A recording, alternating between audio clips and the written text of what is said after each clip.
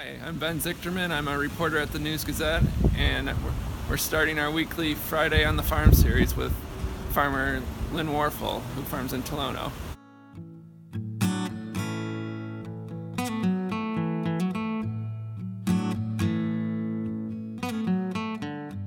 I went around and looked at my fields to see how serious the ponding was and how much water was running across the fields.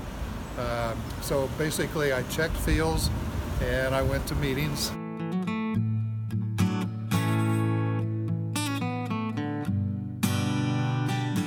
We got 3.5 inches to start with, and then last night and this morning we've gotten another 1.7 inches, so we've got over 5 inches altogether. That's a lot of water. I've got damage in all my fields. Some are better drained than others. There's some fields that have enough slope that the extra water runs off and gets to the drainage ditches.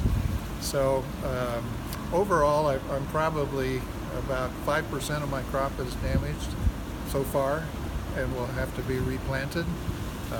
The replanting will yield less, of course, than the original planting if things had gone well. And then some individual fields. I've got one small field that's probably 3/4 underwater, and that's corn. And the corn is about 2.5–3 inches tall, and it's under the water for that long. It's probably going to be dead.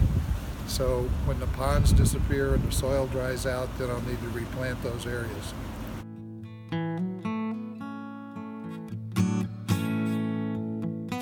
Well, this is my 55th crop, and every year's been different. This year is already different. It was warmer than usual, and now it's wetter than usual. So we just learned to work with Mother Nature, whatever Mother Nature gives us. We roll with the punches, and so it's going to be interesting.